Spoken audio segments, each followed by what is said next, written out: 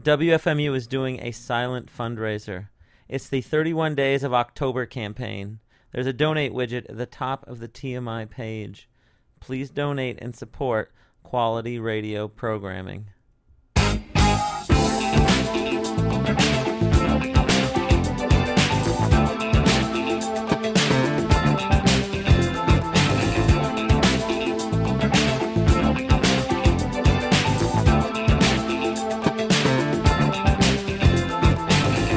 There is nothing more futile or depressing than a Future of Journalism conference.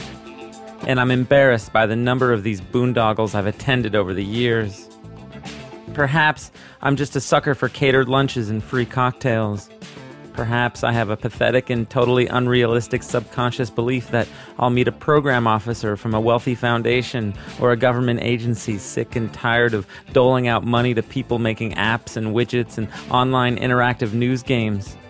Someone who's come to one of these conferences ready to invest serious money in podcasting.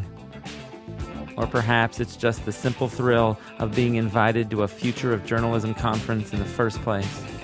I mean, I'm not even a journalist.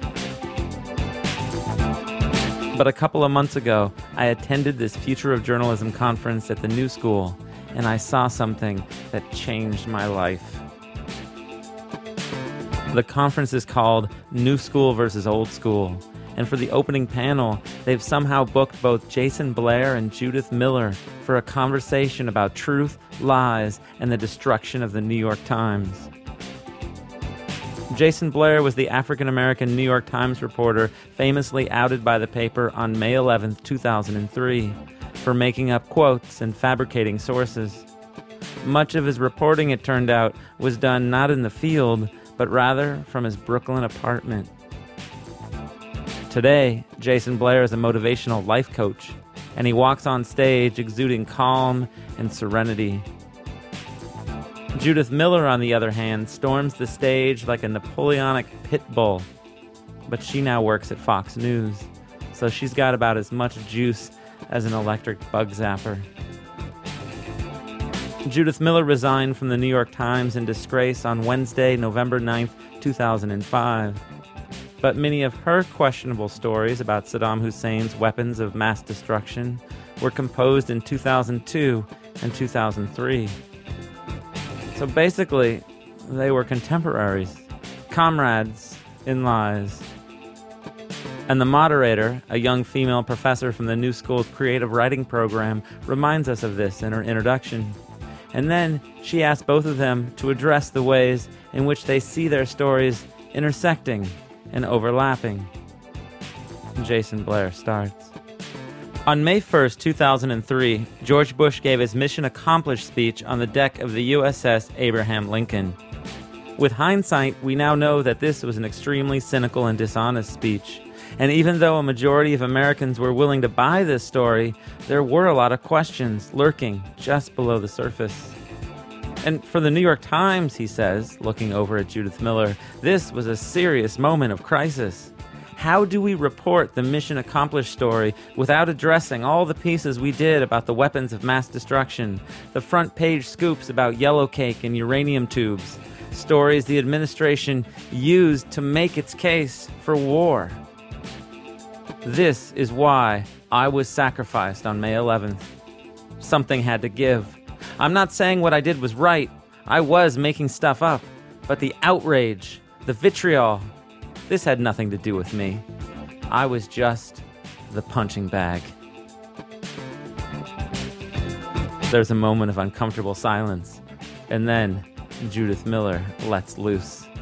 It's true, she says. Our stories do intersect. But Jason Blair is clearly still unable to grasp the facts. His lies brought the New York Times to its knees. And in this climate, all of us were viewed with mistrust and suspicion. The public demanded a sacrifice, and I was the one they got. Jason Blair was not sacrificed. He was fired. There is only one scapegoat here, and that is me. Don't forget, I went to jail. I went to jail because I was willing to stand up for journalistic integrity. The moderator's at a loss for words. I don't think she realized things would get so tense so fast. The silence is deafening. But then, this guy sitting next to me stands up and asks a question. All morning I've been trying to place him. He looks really familiar. But when he opens his mouth, I realize I only know him from reading his articles and listening to his radio appearances. It's the science journalist, Jonah Lehrer. This is a few weeks before he gets busted for fabricating Bob Dylan quotes and fired from the New Yorker. So his question is kind of prescient. Can you both talk about how you view the world when you get past the bitterness and the recriminations, he asks. Obviously, you're both traumatized by what happened to you at the New York Times, but you both moved on. And in a way, you two are like experts at living in a world that is defined both by truth and untruth. And I would love to hear your thoughts about what it's like to live in this world. Somehow this insane question totally changes the atmosphere. Judith Miller and Jason Blair, they begin to talk to each other and not at each other. They even smile and laugh. Jason tells Judith about his life coaching and his ambitions to work with athletes who've been caught doping, like Lance Armstrong.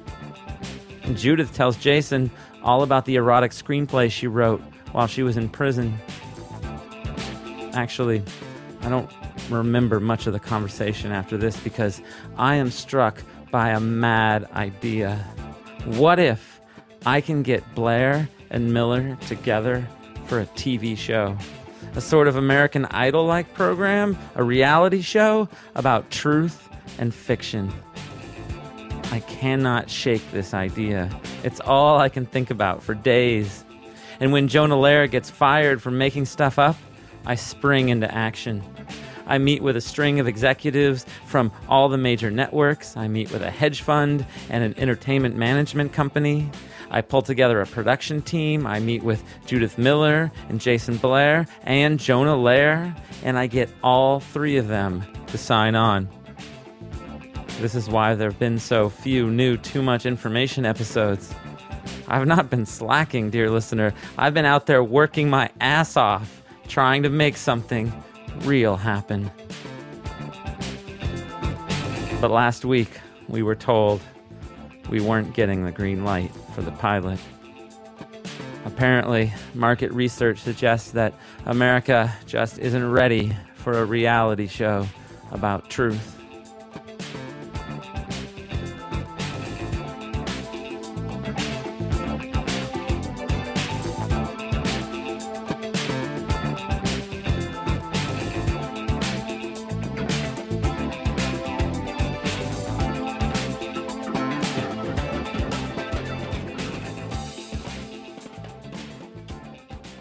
For as long as I can remember, I've been interested in the fake and the unreal.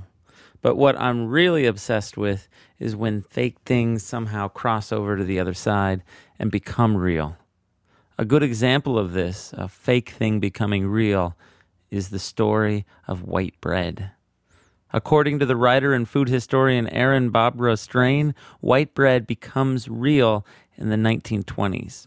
Actually, he's got it down to the day. Well, let's say July 7, 1928, which is the day when sliced bread is invented by a kind of down-on-his-luck inventor and an almost bankrupt bakery owner in Chillicothe, Missouri. And, you know, we have that saying, the best thing since sliced bread, and it really is true. In that moment, sliced bread exploded all over the country extremely rapidly. And that invention, for me, the invention of perfectly uniform, perfectly sliced factory bread, is the pinnacle of white bread's symbolism as a shining, edible vision of progress and the future. And just to give you a sense of that, in 1890, pretty much 90% of all bread in the United States was baked in homes by women. But by 1930, that number had completely flipped. Only 10% of American bread was baked in homes, and 90% was baked outside the home, not by mothers, but now by men in increasingly large and increasingly distant factories. So it's a very quick and dramatic change between 1910 and 1930, roughly. Aaron Bobrow Strain is the author of the book White Bread, A Social History of the Store-Bought Loaf. Bread, he tells us, was one of the most difficult food products to industrialize. Bread is a living, unruly product of microorganisms and time. So baking engineers and chemists and all kinds of bake shop scientists had to really work on how we could shoehorn the living loaf onto the assembly line. While the invention of sliced bread may be the watershed moment, without good old-fashioned American xenophobia and racism, white bread might have been just another short-lived fad, like the bob or the foxtrot. What makes industrial white bread explode the way it does is an odd phenomenon in the early 10s, 20s. I call a moral panic over bread. And what we see is that middle and upper class white native-born Americans during that period go through this kind of freak out about the safety of their bread. And you see newspaper headlines during this time screaming, "Dangerous bread threatens the city," and "Germs menace your loaf," things like that. And every city was holding major hearings on the bread question and what to do about bread safety. And there was this fear that bread was carrying typhus and other diseases. But what I found really puzzling is the more and more I looked at this, I couldn't find any evidence that anyone was actually getting sick from bread. Other foods in the American diet, milk, meat, at that moment were, in fact, quite dangerous as a result of the industrialization of the food system. If you can think of Upton Sinclair's book, The Jungle, on the meatpacking industry, meat was dangerous. But bread seemed to be relatively safe. So what was going on? And when I started to look into it and started reading the hearings, transcripts of hearings, what I started to realize was that it had become impossible in native-born middle and upper-class whites' minds to separate fears about bread safety from their fears about immigration, particularly the new Southern and Eastern European immigrants whose supposedly dirty and diseased hands were touching bread. And industrial bakers grasped this immediately, understood this perfectly, and started selling industrial bread as bread that was untouched by human hands. It was a shining, white, clean, modern marvel that was the antithesis of that scary, supposedly dirty and diseased product of immigration. By the mid-1950s, white bread had become a defining staple of American diet and culture. Americans were eating about 1.5 pounds of white bread per person per week. Everyone may have been eating white bread, but many, many Americans had questions. There's this project in the 1950s in Rockford, Illinois, where the U.S. government creates what I call the Manhattan Project of Baking, which was this massive multi-year effort to use all these different scientific research tools to completely understand Americans' bread habits, and then out of that create the perfect loaf of white bread. And out of that, we learn a lot. And one thing we learn is that people, yes, they completely bought into the idea that this was a strong, powerful food, that it would make your children smart and tough. But at the same time, they don't necessarily like the taste of it. There's all kinds of people dissatisfied with the taste and texture of industrial white bread, but yet they still keep buying it. Today, white bread's really only real at a white trash party. Wheat bread is now the top-selling loaf. But according to Aaron Bobrow Strain, this fall from grace, the move from real to fake, is the most important chapter of the white bread story. White bread is not as crucial a symbol today as it was 50, 60, 80 years ago. But I think that white bread still is an icon. And what it's become an icon of is, I think, a kind of lower class, poor consumption that is unwise, unhealthy, unreal. And that cultural and economic shift for me, takes place in the arc between hippie and yuppie, between mid 60s and mid 1980s.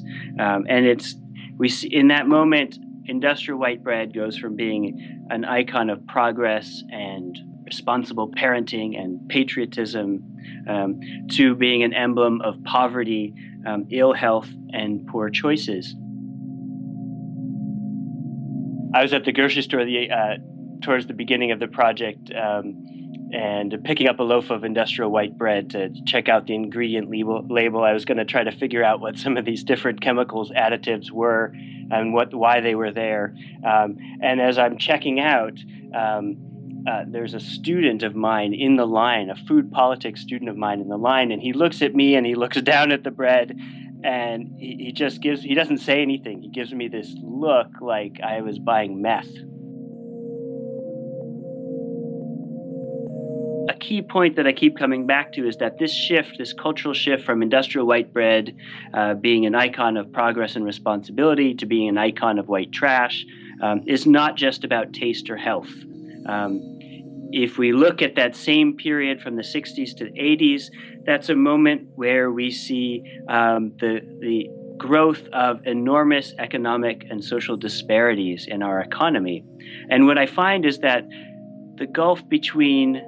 the widening gulf between people who eat quote-unquote good food and people who eat quote-unquote bad food is really inseparable from that rising tide of inequality in the United States. Our enormous economic and social disparities are simply reflected on our stratified niche market food economy. I think as a food historian, when we look back at what we call our obesity epidemic today, say we look back at that in 20 years, I think what we'll realize is that actually we had a problem with poverty, inequality, declining real wages for most Americans, gentrification problems and the displacement of poor folks from city life. Things like that will actually appear to be what was really going on. And we were calling it an obesity epidemic. We were focusing on the individual food choices, but actually there was much more going on. And the problem is that a lot of food activism today, it revolves around the idea that if you only knew what I know about your food, how fake it is, how bad it is, you would change your ways. And I think and it's the sense that people haven't changed the way they eat because they're uneducated or they're duped and they don't understand how fake and bad their food is. And I think that really does a disservice to two things. One, it does a disservice to the complex relationship we have to our food. It's not so simple that I can just stand up there and say, if you only knew what I, the expert, know. And the other thing is that focusing on individual food choice like that almost always misses the kind of underlying structural reasons why our food system is the way it is and why people eat the way they do.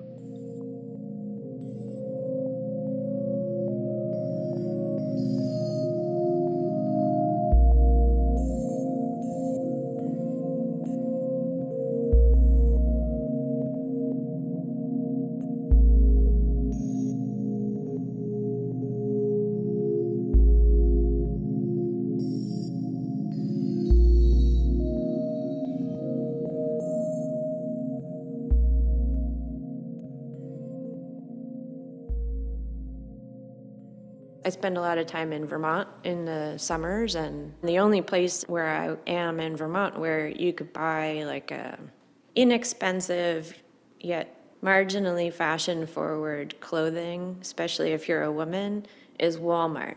The artist Zoe Sheehan Saldana was in a Walmart, a small-town Walmart in Vermont, when she had her big breakthrough idea about real fake. I was thinking that it would be awesome if my work was on display, and I thought, well, the easiest way to get your work on display is to just put it on display so I can make my work and show it in Walmart, and maybe nobody even knows that it's there. But is that so different than what I'm doing right now as an artist anyway? Like, a lot of times I make something and put it in a gallery and nobody knows it's there anyway. So like, why not do that in Walmart? So I buy several pieces of clothing. I took them back to my studio where I was working, and I tried to recreate them from material that I could buy in a store. I duplicated the pattern of the clothing and then tried to get matching fabrics and create the pieces. You can see photos of some of the pieces Zoe made for her shop-dropping project, dresses, skirts, jeans, on her website. She has no idea, though, what happened to the actual pieces themselves. Those went back on the racks at Walmart. I was trying to get my piece done quickly enough to get it back in there before inventory changed also. So there were some time limits that I set for myself. Like I didn't, how do I say this? If it wasn't exactly perfect, I was okay with that. It just had to be good enough to pass and to be structurally solid so that anybody who bought it wouldn't have it fall apart on them. And what I came to find also was that not every garment in a run of garments at Walmart is the same. There are many slight variations among them. So I didn't feel like I had to be exact. Yeah, it's not a fake. It depends just on how It's not a fake. you look at it. It's not. You're not calling it a fake. No, it's a duplicate or an. It's like a real fake. I mean, most fakes are real. I think in the fashion terminology, they might call them knockoffs. And then maybe in like photographic terminology, you might call it a reproduction. And then is the reproduction itself an original, or is the knockoff its own original? You know, this is something for philosophers. Zoe Sheehan Saldana stopped shop dropping a few years ago, but she's still making things. When I visited her studio in Williamsburg, she showed me a carpet she's working on, made out of Vermont sheep wool, and she showed me her matches. She makes the kind of matches you get at the hardware store, and she makes them from scratch. Actually, I have all the components in a box over here. You want to see them? Yeah. Isn't that pretty? One of these has wax. You need wax. You need some water and gelatin. And also you need an abrasive. So I use ground glass as an abrasive. And if you want color, then you need pigment. Once I made one match, it was easy enough to make 250. And then what I wanted to do with that was make it available for sale in the gallery context at a price point that was low for art, but maybe a little bit elevated for a match. She sells these for $20 a piece. It's affordable art. It's an expensive match. There's lots of writers, artists, and filmmakers who now work at the intersection of the real and the unreal. But what I love about Zoe Sheehan Saldana's project is the unique way she's able to fuse the two together. She is a true artisan of the real fake. For me, I studied photography in graduate school, and photography is very much a part of a lot of what I do. I'm interested in photography in the way that images and objects become confused. You see a photograph and it's a picture of something, I mean, generally. And we have a kind of confusion of the picture of something for the something that it's a picture of. And at the same time, the picture is itself an object. So this kind of confusion has always been interesting to me. And in making the matches, I found that I could merge the image and the object together. So it was both.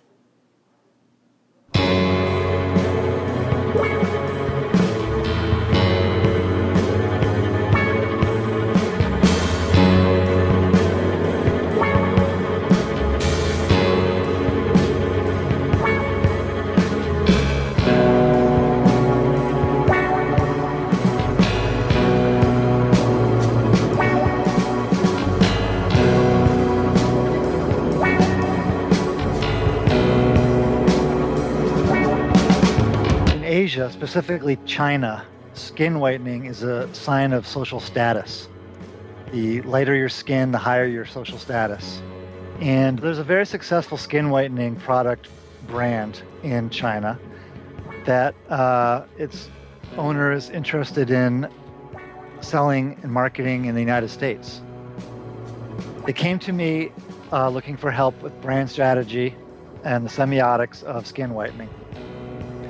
And I had to break the news to them that in the United States, facial skin whitening for the purpose of making your skin more Anglo in appearance than it is naturally is no longer an aspirational thing to do.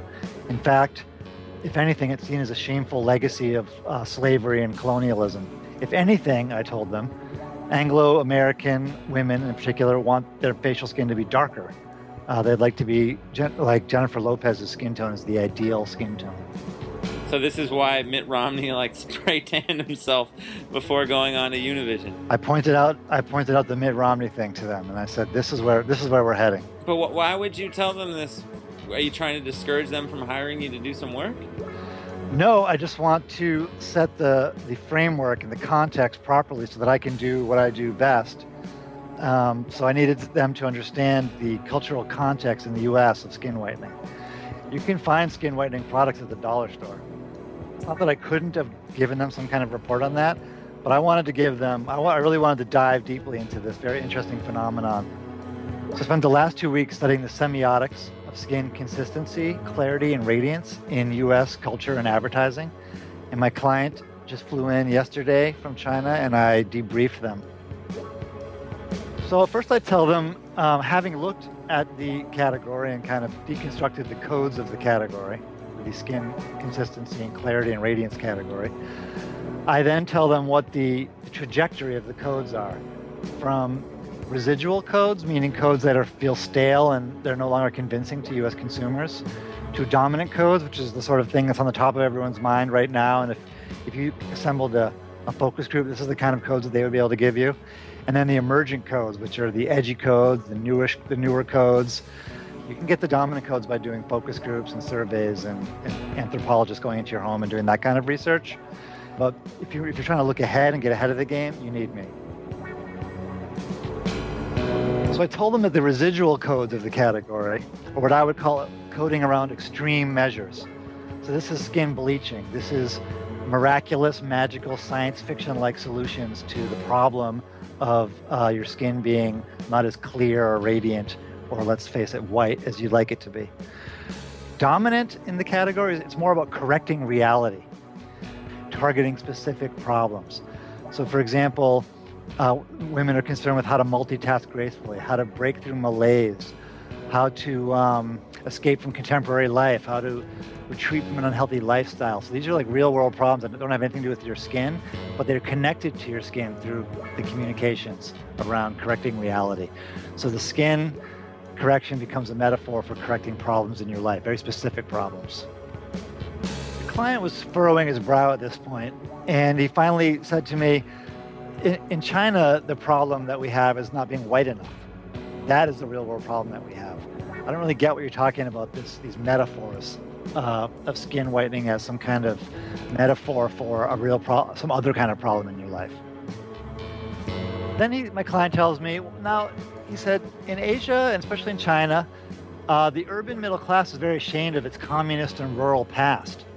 And spots on the skin are often seen as a metaphor for attacking agents that need to be eradicated as part of the battle of civilized progress against the natural forces of reaction. And I said, yeah, we have something like that in the U.S. In the U.S., however, spots can often be viewed as charming, for example, on an egg or on a dog. But that doesn't mean we have to live with them. So, for example, in clinical dark spot corrector communications, they often will show a speckled egg and they'll show a clear egg next to it. Maybe a white egg, maybe a brown egg. They're not saying that. Clinique is being very careful to say that being white is better than being dark-skinned. But they are saying just because spots are natural doesn't mean we have to live with it.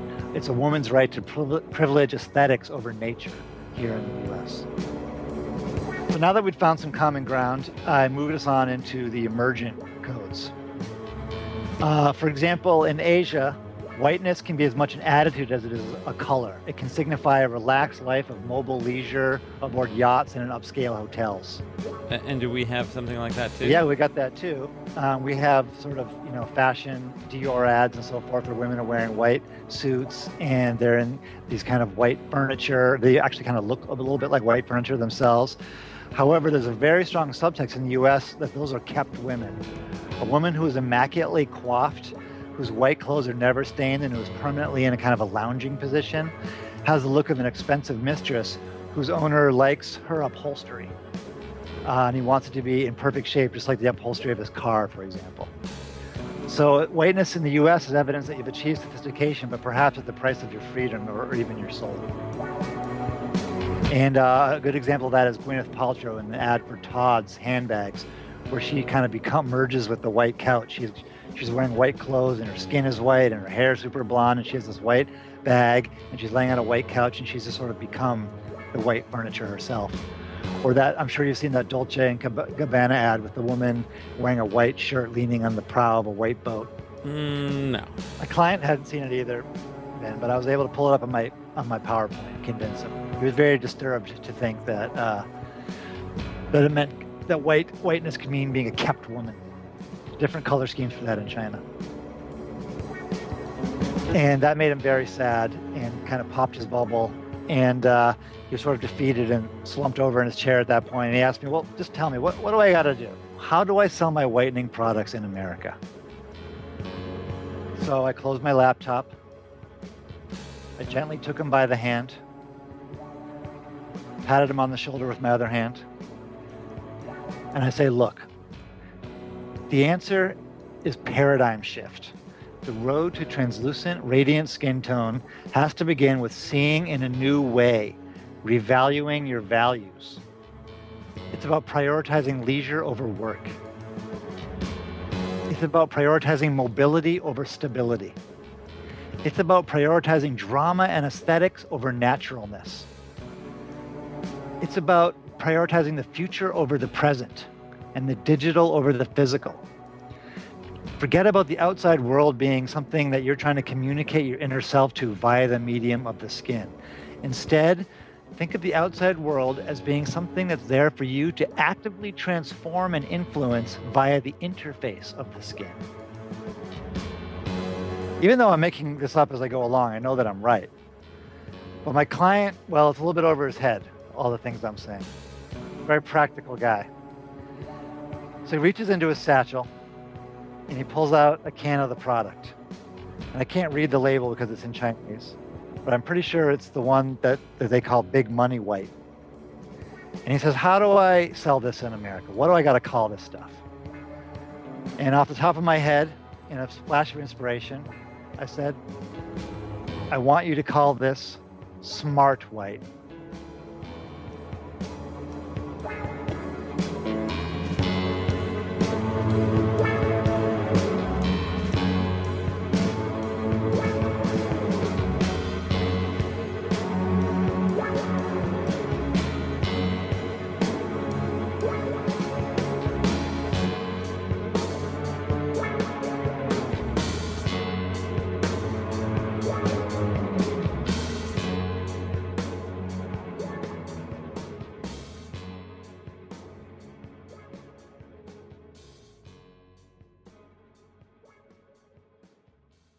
My name is Jonah Freeman. We are at our exhibition Straight Like Gray at Marlborough, Chelsea, and I'm Justin Lowe. And what are we about to do here? Well, we are currently in the first room of the exhibition, which is a contemporary art gallery, which has paintings of our own creation. The loose background for the show is this idea of a parallel city called the Sansan International. Okay, you don't really need to know the backstory to appreciate the latest Freeman and Lowe installation. Like all their work, Straight Like Gray is a multi-layered, multiple-room, mind-blowing experience. All you really need to know is that there is an open door at the back of this unassuming-looking gallery, and you need to walk through this door. And through the fake closet, and through the fake bathroom, through the second fake bathroom, and then you need to climb through the fake hole in the wall and into the fake hallway. And at this point, You should be good to go. That seems like there's some actual physical activity. You do have the handrail. There we go. Yes, we think of everything. Yeah. In a way, Stray Light Gray is kind of like a haunted house, minus people jumping out of boxes trying to scare you. But you do climb stairs and crawl through passages, and the rooms get stranger and stranger. There's a plastic surgery clinic, a bodega filled with airbrushed cakes and strange skin products, a fossilized computer room, and an OTB with a video screen playing. Just describe me what I'm looking at here. Ronald McDonald having sex with the Colonel from KFC. We got Grimace in the background. And then we have these weird things that were, I don't know, like we've got, for some reason we have golf balls on there or someone with a hula hoop. There's some other kind of collage element on top of it all. Well, it's like, commerce and sports, and it was sort of all supposed to be about money. Like we're sort of monetizing the situation. I met up with Jonah and Justin because I wanted to talk to them about the last room in their new show, a wood-paneled library filled with bookshelves. Walking into this room is like walking into another world because none of the books are familiar. They all have strange covers and are written by people you've never heard of. In fact, the only thing to grab onto is the book with Stray Light Gray, the name of the show, on the cover. Yeah, we're not afraid to reference ourselves in here at all. Yeah. Well, I think, since we're always kind of having these fictional narratives that back things up in a bit, there was some idea that this potentially Stray Light Gray could be a book that we were, articulating the show through, and we actually used, for some of the promotional material, the book cover. I see. So the library first comes as, very connected to the narrative with some of the characters and some of the ideas. Yeah, it helps to kind of articulate some of the kind of latent parts of what we're dealing with here. So, for instance, when we started to work together down on the Hello Meth Lab and the Sun piece, we were joking around that if this was a college class, it would be called Community Ritual and Psychosis. And so that becomes part of the Vortis science of behavior, where you get Spanish, Polish, Mannish. And then, we have a lot of this sci-fi and new age kind of ideologies that are brought in, but in a kind of, I don't know, there's a bit of a comedic twist to it. So for instance, you get something like Trade Your Clothes for Costumes by Xander. Well, we have Spiritual Prosthetics by Annabelle Vale. Wintermute Postures, The Natural History of the Supernatural Future by Carl Erhard. The Brutalist Gingerbread House by Elizabeth Stone. I like this one, Fuck You, Buddy. You can't really see it. But memoir. A memoir, yeah, that's really good. Let's see here. I like The Chopstick Fence, or Twilight of the High Class Philistine, or Honkies on Holiday, another personal favorite by Martin Amis Presents. The cover, just describe the cover on that one. Oh, you have these kind of Westchester-looking kind of spooked Aryans with these ghoulish hands that are peering out of kind of a mist. So can you talk about just the physical process of making these? How? It's sort of like building an archive of our own ideas and narratives. So there's a master list of potential book titles that have come from, coming out of conversation, like Tanning Nude Dude, which was something my friend said in a conversation, or I know a gay mannequin when I see one, which is also... Our friend Sonia just came up with it. She was just looking at something. She's like, I know a gay mannequin when I see it. And that immediately became a book title, 5 minutes later. And actually designed the book on the spot. So there's that process, and then we have an archive of imagery, of found imageries that's thousands and thousands of images that we can kind of pull at whim for various things. And so the process becomes a sort of pairing of things and making this. And so I think we're always trying to oscillate between the completely comical, like French push-ups, Swedish sit-ups, Finnish finale, to things that would seem more believable. Yeah, there's been a long process of making collages with books anyways, just book covers, just cutting them up and putting them together. So it made a bunch of sense to take it here.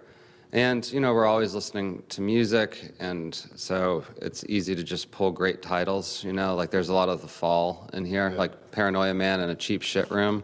Slow Down, Fuck Tomorrow is a Brian Jonestown Massacre song. I think what's really special about this room for me, too, is that I look around. I love finding weird books. I love finding, books have always been sort of the doorway or the gateway to other worlds for me ever since I was a kid. And, it's kind of bold, and then I can open up Preteen Huff Job and see that actually this is not Preteen Huff Job.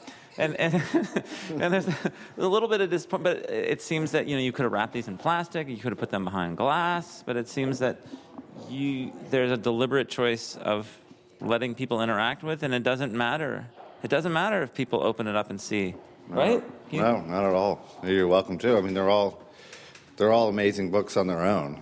We're just sort of shifting the perceptions to what it actually is. Yeah, but why did you allow the public to finger these and to sort of step through the illusion? Well, I think that, when I first started doing this in my studio, I would make the fake book covers, and I would have them on my coffee table, and people would come in and look and be like, wow, what's this?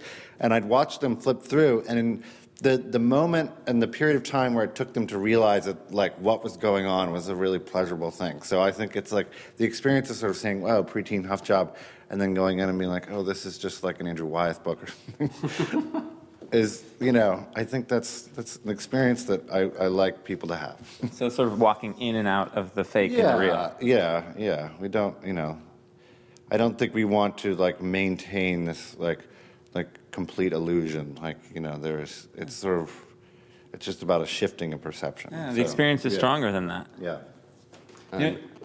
When you talk about going in and out of that experience, it also seems that the book does that better than it. It really, really powerfully, immediately can do that. Yeah. And did you discover that early on? From that experience with your coffee table? A little bit. I don't know. I think we're not always aware of how this is going to go down. But I think we're just doing things that we enjoy to do, and making these books is a lot of fun. And just the tactile experience of going through the books and looking at them and making them, I think it makes more sense for us to superimpose onto an existing book than it to be a complete fabrication at this point. Because I think, the idea of the show is a parallel idea of the city, but it's not supposed to be completely other. It's supposed to be sort of an uncanny experience of something you already know. And so I think the book is representative of that. Like, it's just superimposed. It's slightly shifted.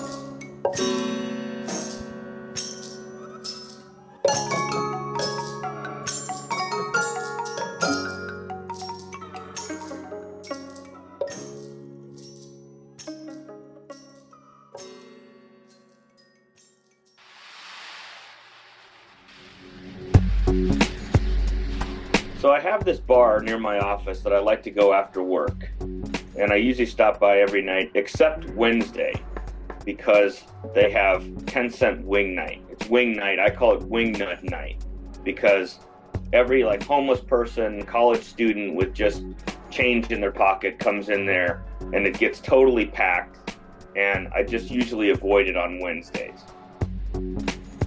But this past Wednesday, I had to work late, and I didn't get out of the office till just about 9. So it was the only place I could get to watch the debate. There's one spot at the bar that's next to this guy. He, looks like kind of a Vietnam vet kind of guy. He's got these two mountains in front of him. One is a mountain of change, and another one is a mountain of chicken bones. But he's right in front of the TV, and I want to watch the debate. So I sit down next to him and order a beer, and the debate starts. I gave up after 10 minutes. I can't believe you even bothered. I did want to see if Romney would be wearing one of those secret transmitters like Bush wore during his debate with Kerry in 2004. And for a second, it looked like there was something going on with his flag pin, and had this weird dark spot on it. But it turned out to be, as you know, just it was a pin that the Secret Service gave him. So it's like a flag with a star on it. I know that's what everybody's saying, but no, that's not what that was. What do you mean? I have some of those pins with the Secret Service star on it. I mean, they even make beach towels and stuff like that. You can get them at the Secret Service gift shop. But that wasn't the star. It's a horse. What? What you thought was a star was really a hologram of a galloping white horse. That's why it looked blurry sometimes. You know how a star has 5 points?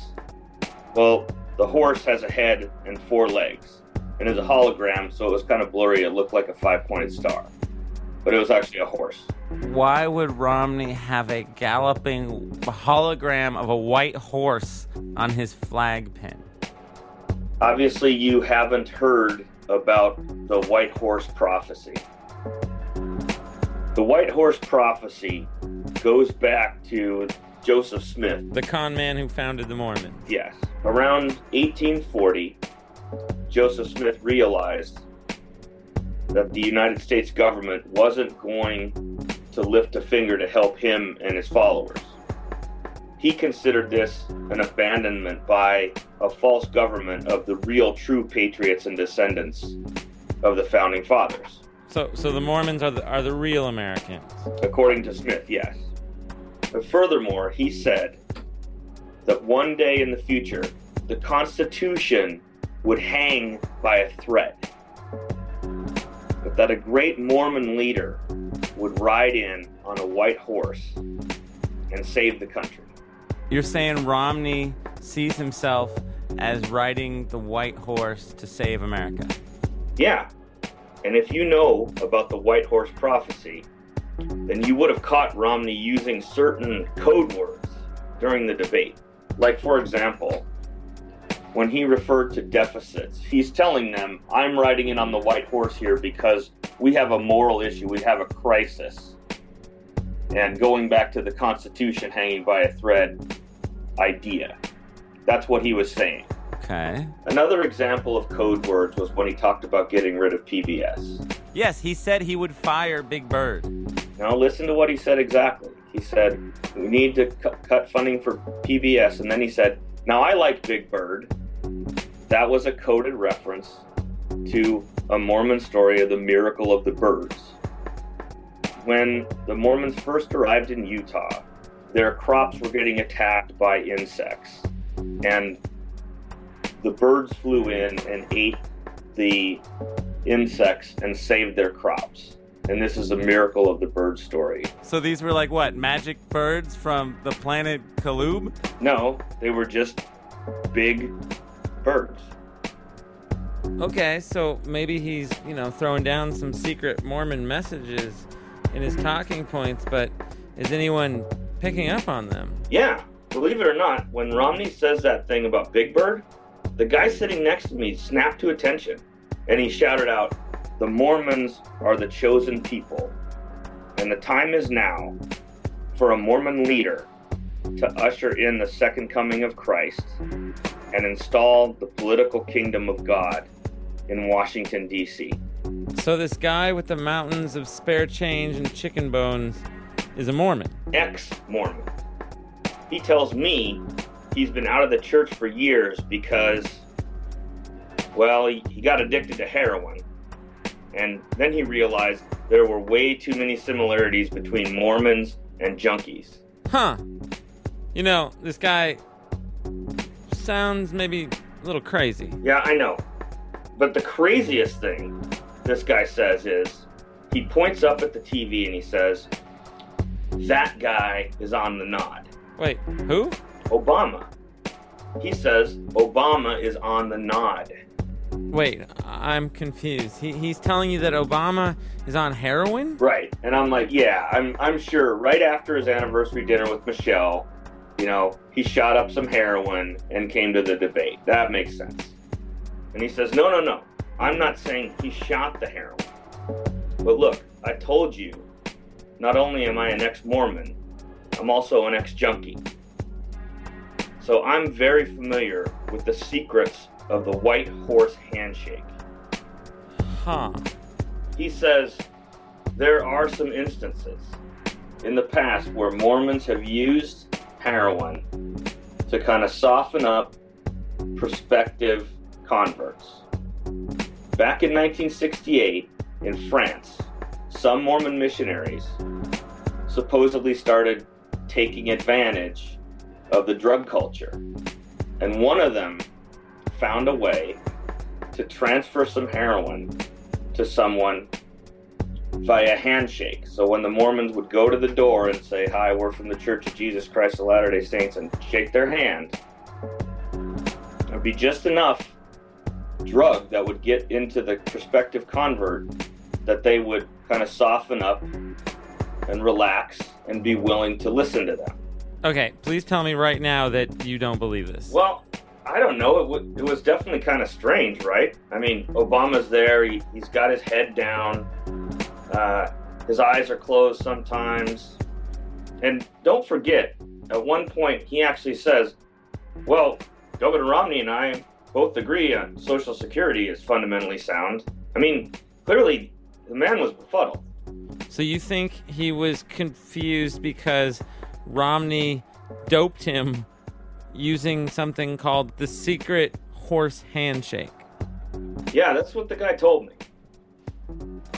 He pointed at the screen with his chicken bone, and he said, what's really going on here is that both Romney and Obama are riding the white horse.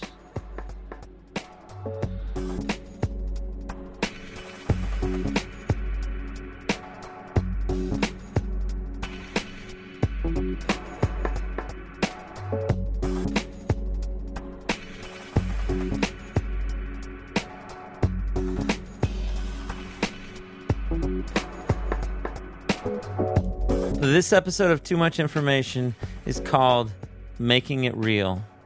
It was produced by myself, Benjamin Walker, with Bill Bowen and Sylvie Kovnat. And it featured Aaron Bobrow-Strain, Zoe Sheehan Saldana, TMI correspondents Josh Glenn and Chris, and Jonah Freeman and Justin Lowe. Their exhibit Stray Light Gray closes October 27th in Chelsea, so catch it if you can. Special thanks also to Jesse Bennett, Christina Caputo, Colin Hinchy, and Dan Sinker. There's more information on the TMI playlist page, and that's where you can find the TMI podcast as well. All that and more at WFMU.org.